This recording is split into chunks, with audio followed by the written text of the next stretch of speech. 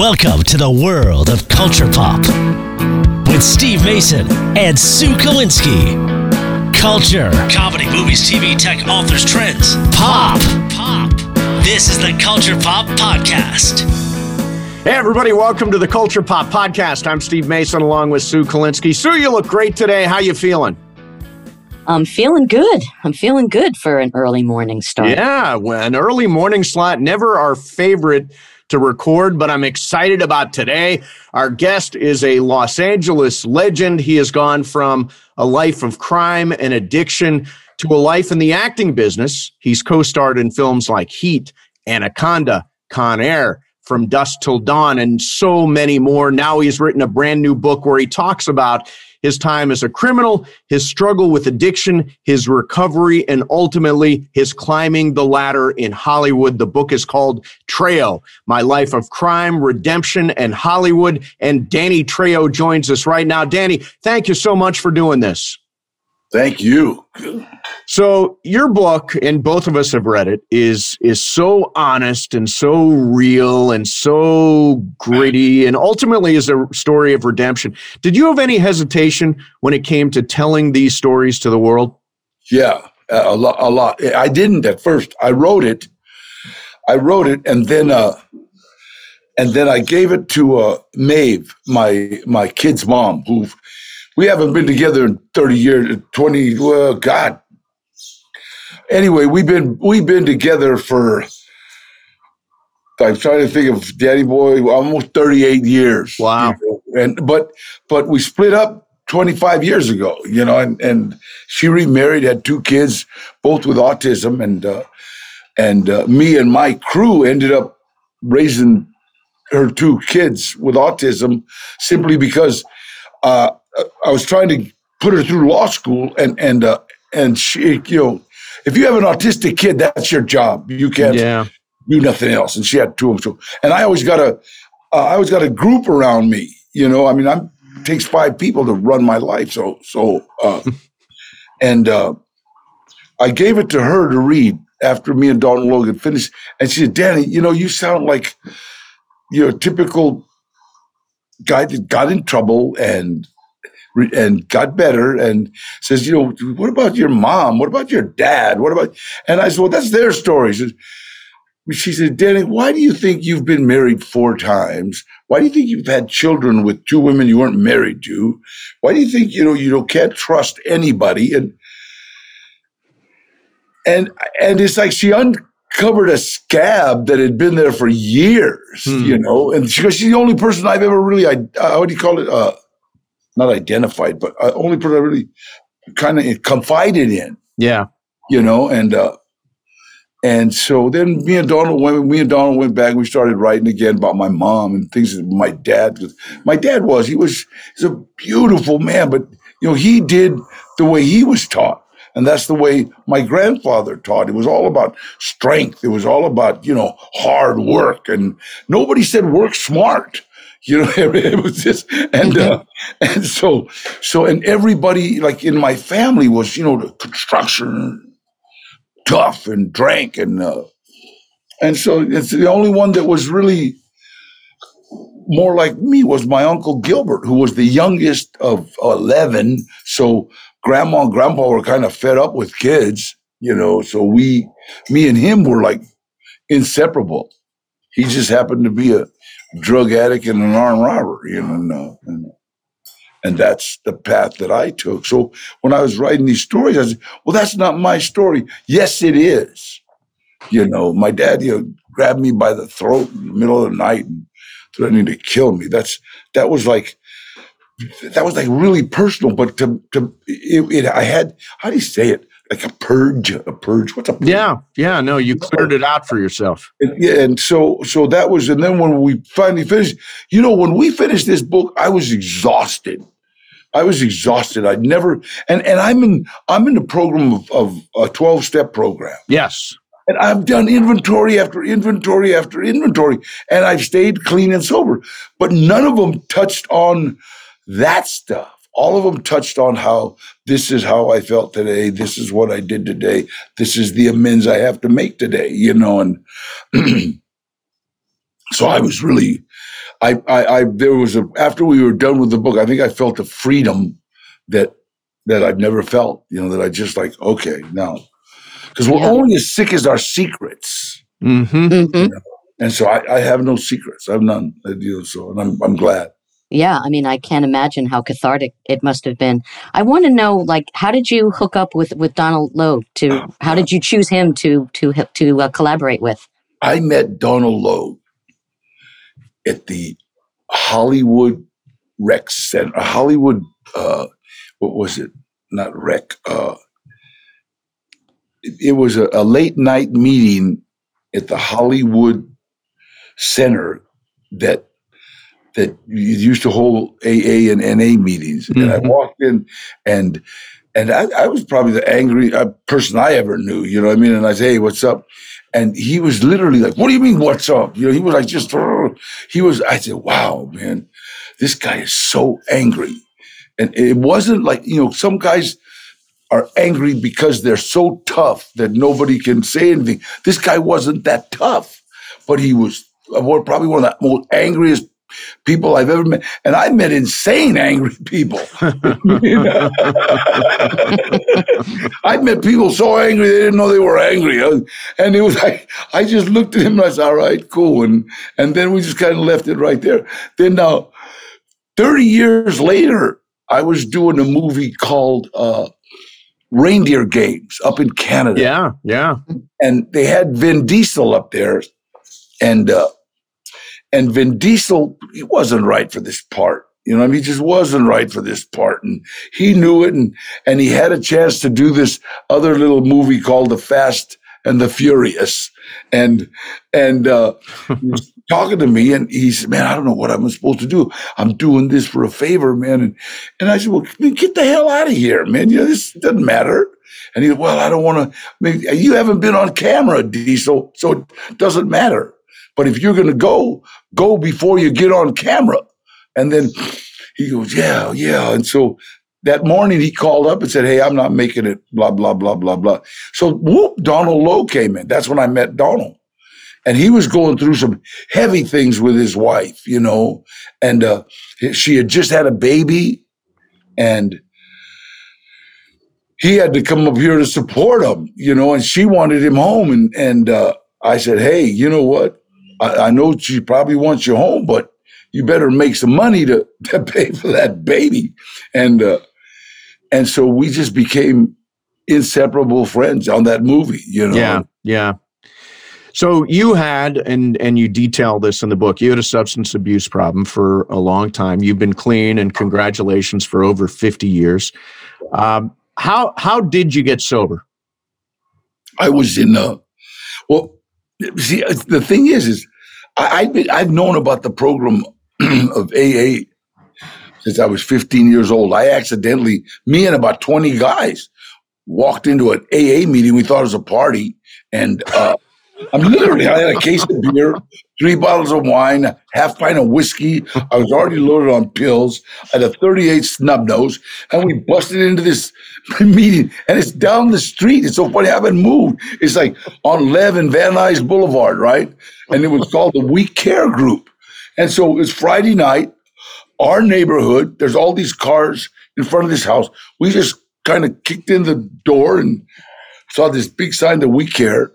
And people started talking to us, It's like strange, because when you crash a party, there's only two things that can happen. Either they rush to the side of the room that you're on, that means they're willing to throw this party in your honor, or they rush to the opposite side of the room. I mean, that they rush to the side of the room that you're on, and that means they're willing to throw they're not throwing this party in your honor. Yeah. We got the stupidest greeting in the world. All these people started saying, hi, I'm Bob. Hey, they were really just nice, So we got out of there. But that was my introduction. This guy told me, Danny, why don't you put that stuff outside and join us? I think he already knew I had a problem, and we talked for a minute, and we left. He said, if you leave, you're going to die, go insane, or go to jail. Huh. That was the curse of Alcoholics Anonymous. That's the curse of Narcotics Anonymous. Because once you get there, even by accident, it's just previews of coming attractions. You're supposed to be there.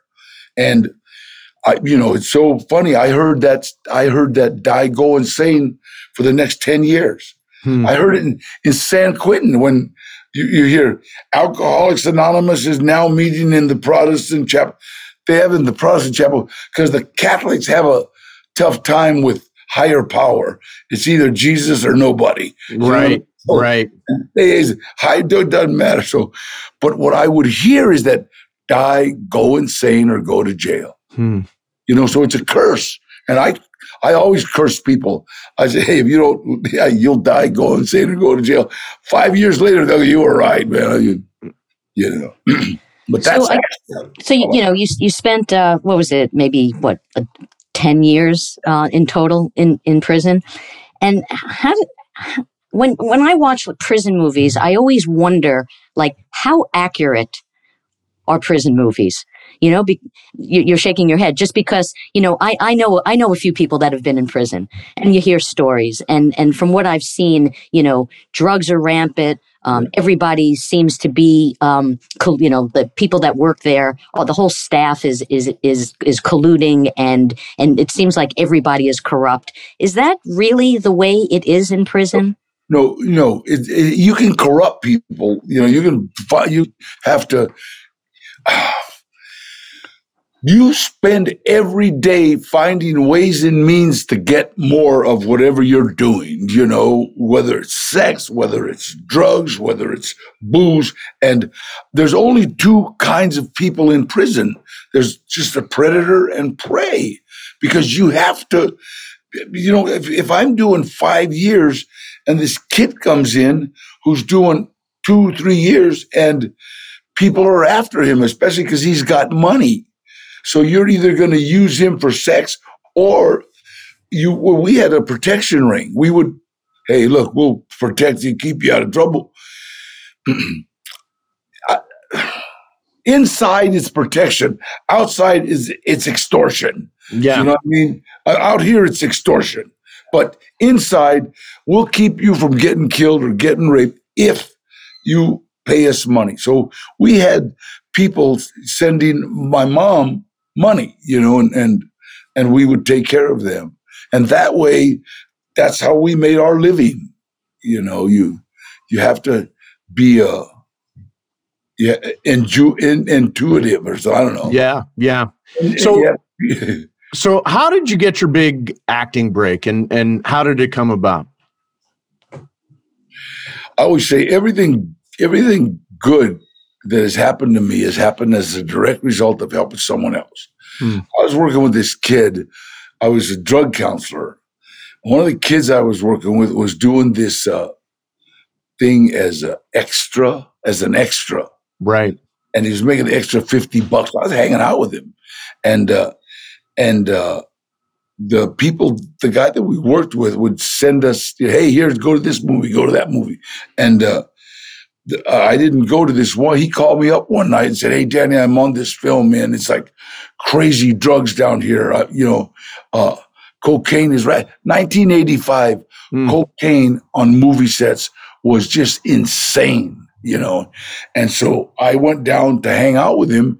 And the first 10 minutes they asked me, do you want to be in this film? And I says, yeah, what do I got to do? He says, can you want to be an extra? I said, extra what? He says, can you act like a convict? And I said, I'll give it a shot. Whatever. So I took off my shirt, and because they give me a blue shirt. I had that big tattoo on my chest. That sombrero lady. And this guy comes running over and says, hey, Danny Trejo. And I looked at him and said, Eddie Bunker. And I knew this guy. Yeah. Danny, I saw you win the lightweight and the welterweight title up in San Quentin. I says, yeah. He said, are you still boxing? I go, no, I'm 40 years old. Holmes. I'm just acting like a convict. And we laughed because that's what we've been doing for free all our lives.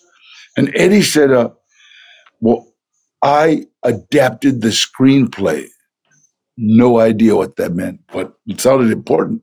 And he said, you know what? We need somebody to train one of the actors how to box.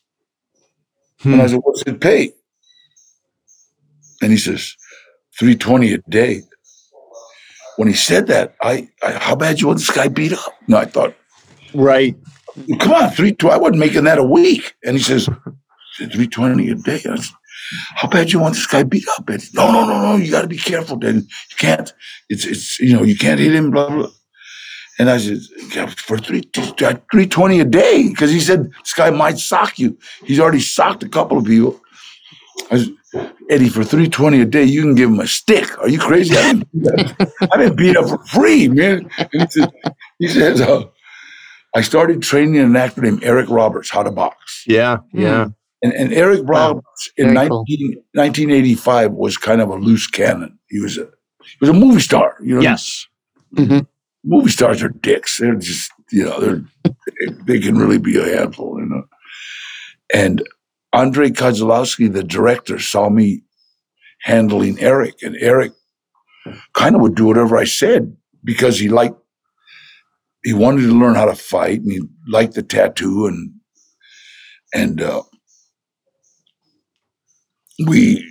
Andrei just fell in love with me. Andrei says, "You fight Eric, you be in movie."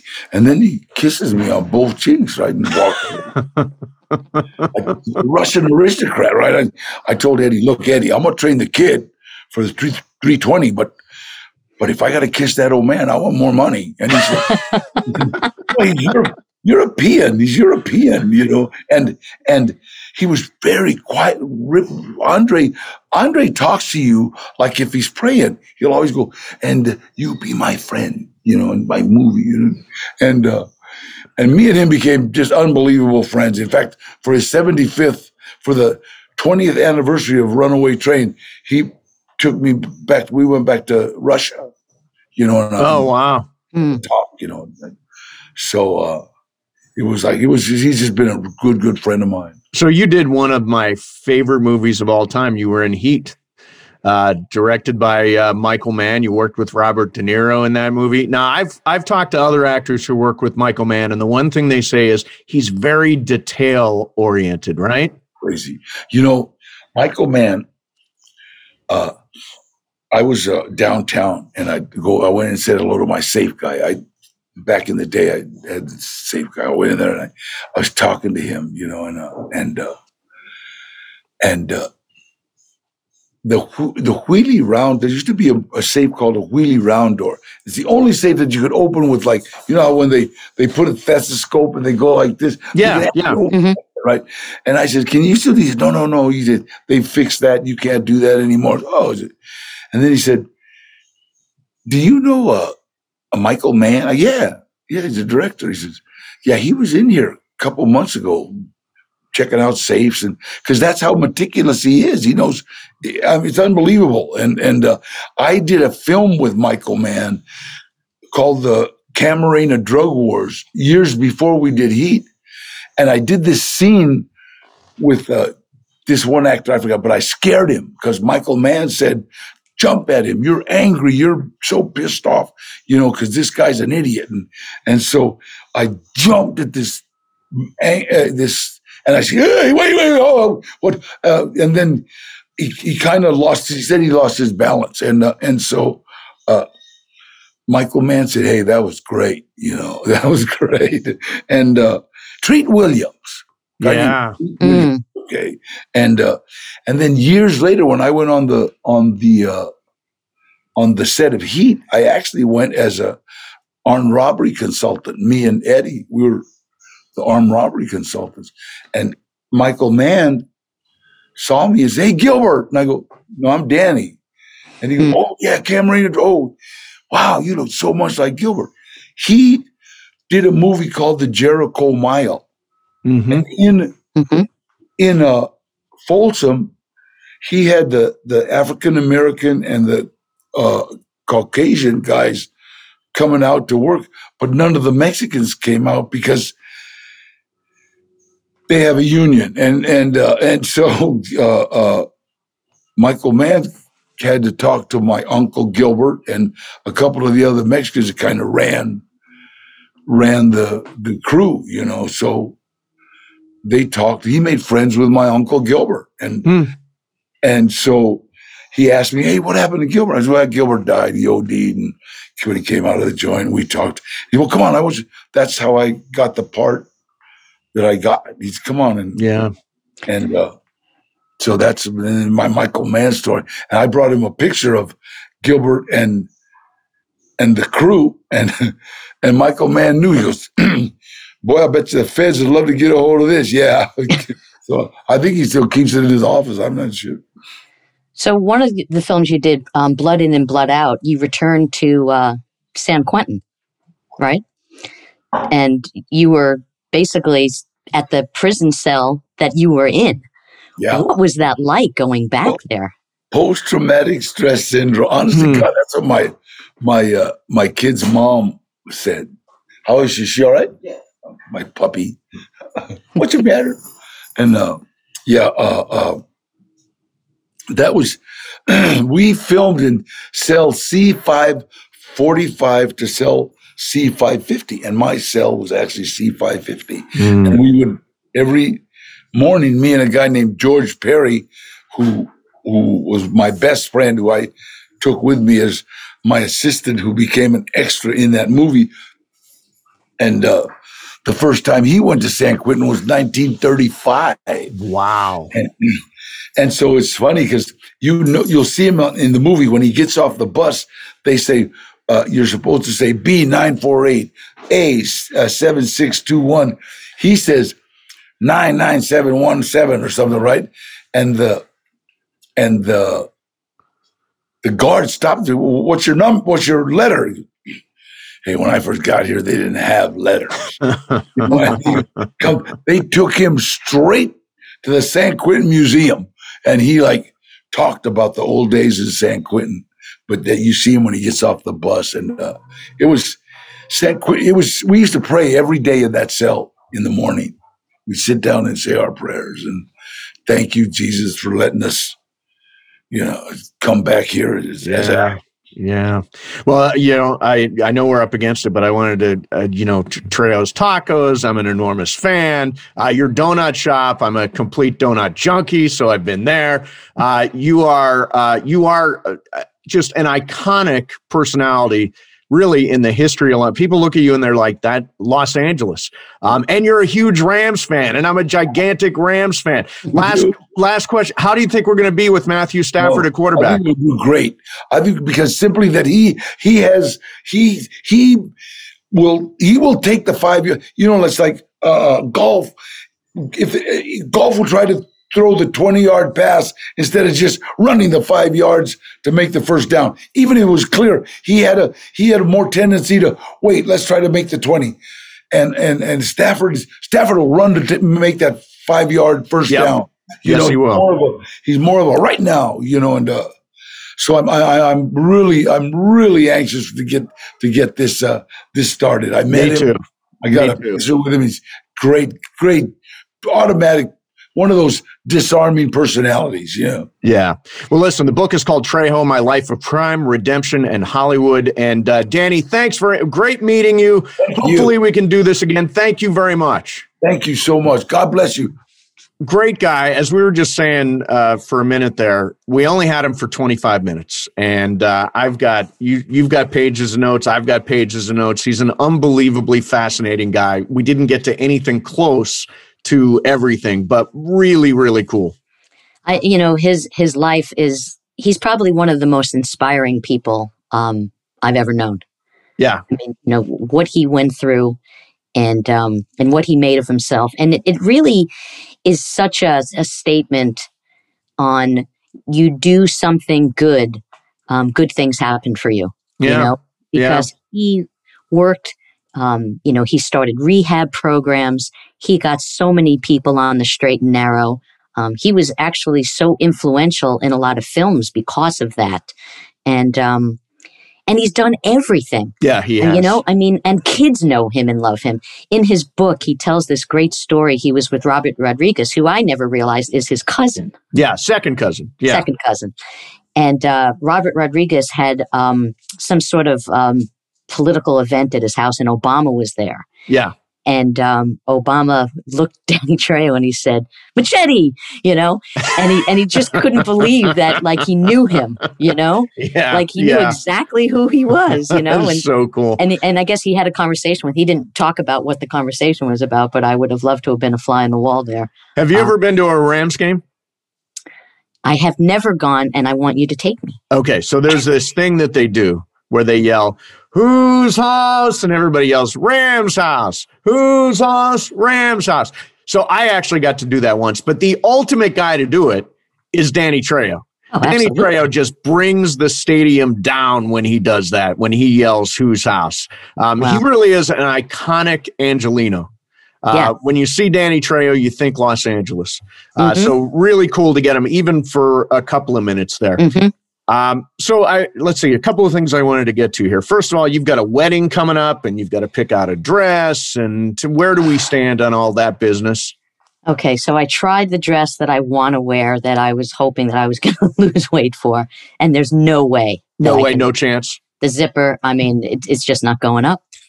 You can't have it. You can't go to a tailor.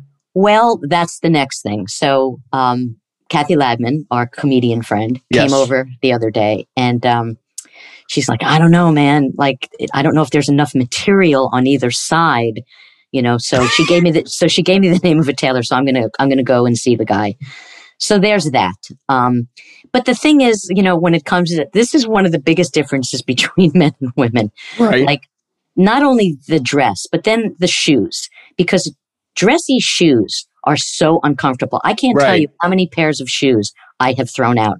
They feel great in the store, and then I get to the affair, and within 5 minutes, I'm walking around barefoot carrying my shoes.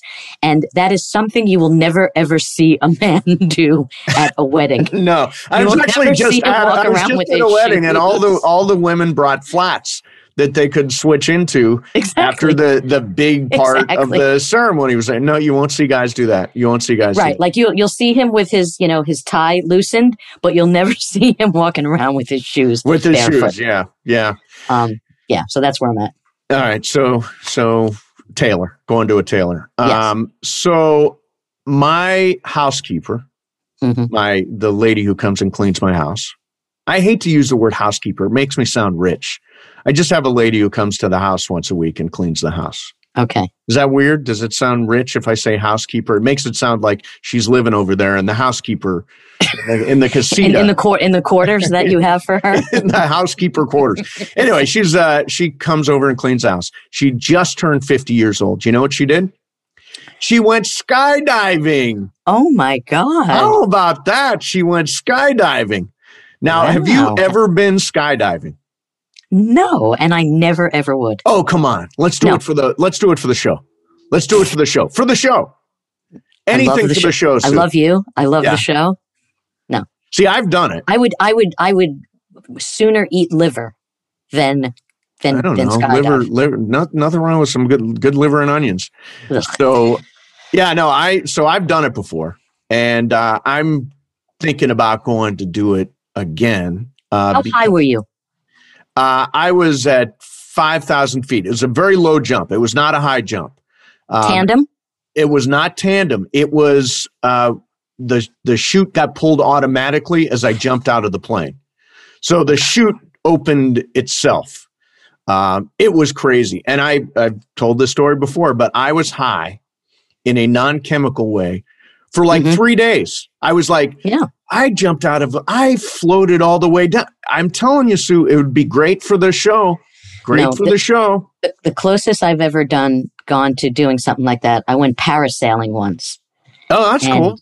And you talk about, being high, not, in the literal sense. I don't even know how high it was, but it was pretty high.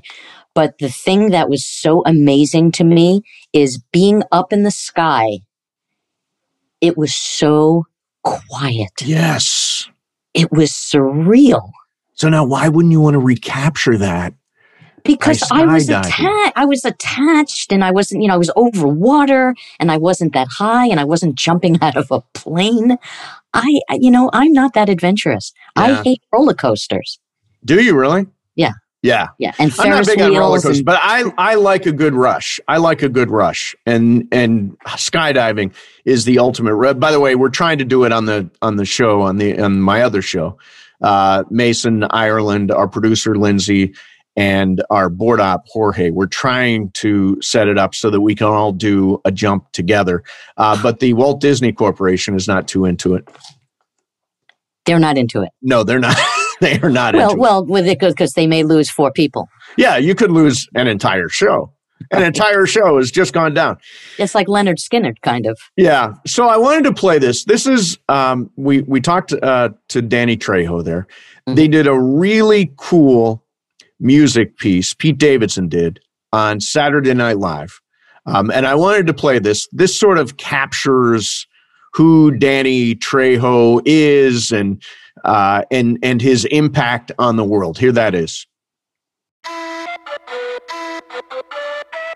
It's JP on the track. Knox Beats made it. Danny Trejo. Danny Trejo. I'm in everything. Call me Danny Trejo. Handlebar, mustache, and like Danny Trejo. My career gon' last just like Danny Trejo. If there is no Trejo, then your movie is wacko. Like a sandwich with no mayo. Like gambling with no payload. Like a strip club with no ass low. Like a rabbit with no task though. So many credits overflowing like a bath hoe. Spy Kids 1 and 2, and he's in 3D ho. Young and the Restless, episodes he did 15 ho. Heat, Con Air, Machete, and Desperado. Just a few flicks, I got up my arsenal. Breaking Bad, SOA, you know how it gonna go. Did a bunch of TV shows and Slayer music videos. I got my own tacos, that's right, my own tacos. They call Trejo's tacos, that's right, Trejo's tacos. Danny Trejo, Danny Trejo, I'm in everything. Call me Danny Trejo, handlebar, mustache, and like Danny Trejo. My career gon' last just like Danny Trejo. Danny Trejo, been watching in Turks and Caicos. 6 shots like a desperado, dust till dawn on a runaway train. Ho, triple X, that's Trejo. Everything I name just Trejo. Hey Trejo, tell me the difference between any one of these days, though. Cause I'm drunk at brunch and lunch and breakfast, dinner on a Zoom while I'm really playing Tetris. Name some Trejo movies, badass unit, ridiculous 6. I was on that bitch at the crib, Netflix. Hair to Q more, had a Christmas. I had my own split to smoke. Danny Trejo, pants, leather vest, Danny Trejo. Yeah. Danny Trejo. Yeah. Danny Trejo. I'm in everything. Call me Danny Trejo. Handlebar, mustache, and like Danny Trejo. My career gon' last just like Danny Trejo. And also, I got my own donut shop. So Pete Davidson, that's very cool. Very cool tribute to Danny. Pete Davidson. I don't know what to make of Pete Davidson on SNL. I suspect he's leaving. But do you think is he a talented guy? Because some people scoff at Pete Davidson. I think maybe a lot of people are influenced by his personal life. Yes. But I actually think he is very talented, and especially during the pandemic when they were doing remote shows, he channeled into his music side and did a lot of rap. And I think he is really talented, and I actually thought that he was really good in King of Staten Island. I thought he did a great job in that. King of Staten Island. I didn't make it through. I started it, didn't make it through. It seemed good.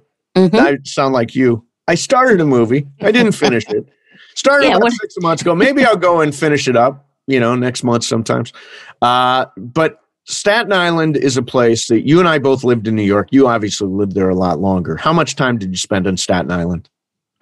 I've been there twice. Once because my brother had a friend that lived there, and the second time because it was at an accident.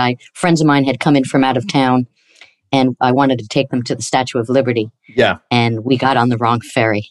And so you went to Staten Island? Oh, that's funny. We were passing Staten Island, and my friends were like, aren't we supposed to be going over there? Yeah. So that's how I ended up there. So I spent most of my time in New York on the in the borough of Manhattan. Actually, virtually all of it in Manhattan. And I remember you getting in trouble once time because you said, oh, that guy's really burrowy, which I always took to mean, well, he's not from Manhattan, so he's burrowy. Is that right? I think it had something to do with girls in Queens. I think, like young girls in Queens. And I said they were very burrowy. And yeah, people thought I was being, I don't know, people dismissive. Dismissive or insulting.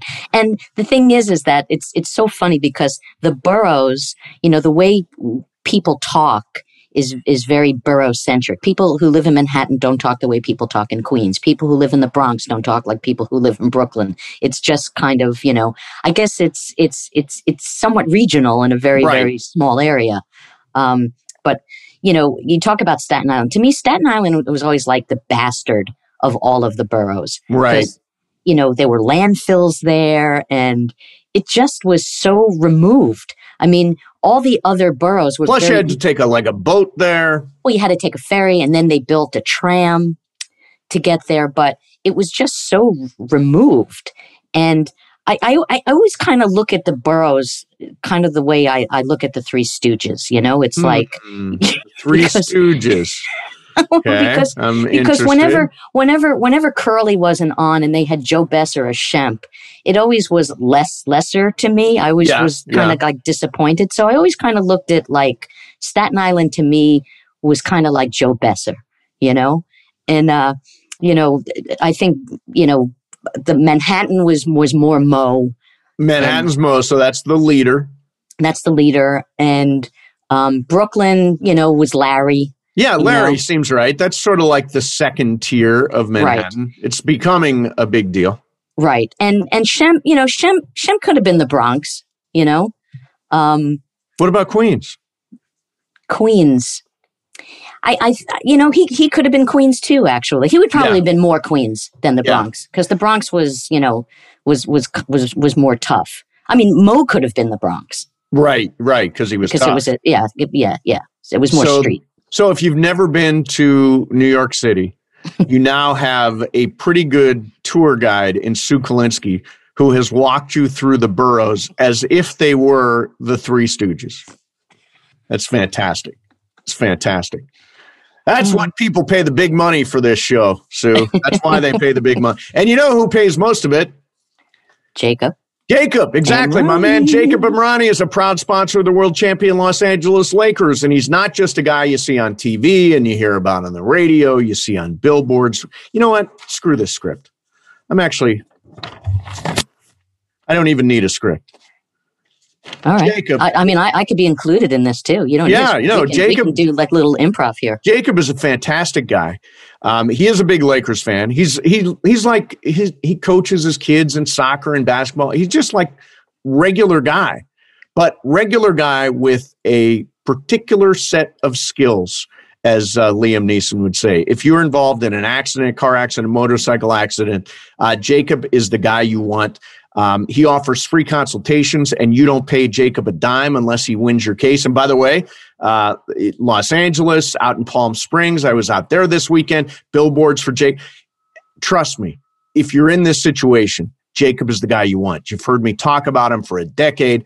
He's a real person, a real attorney. He's my attorney. He should be your attorney to 844-24-JACOB.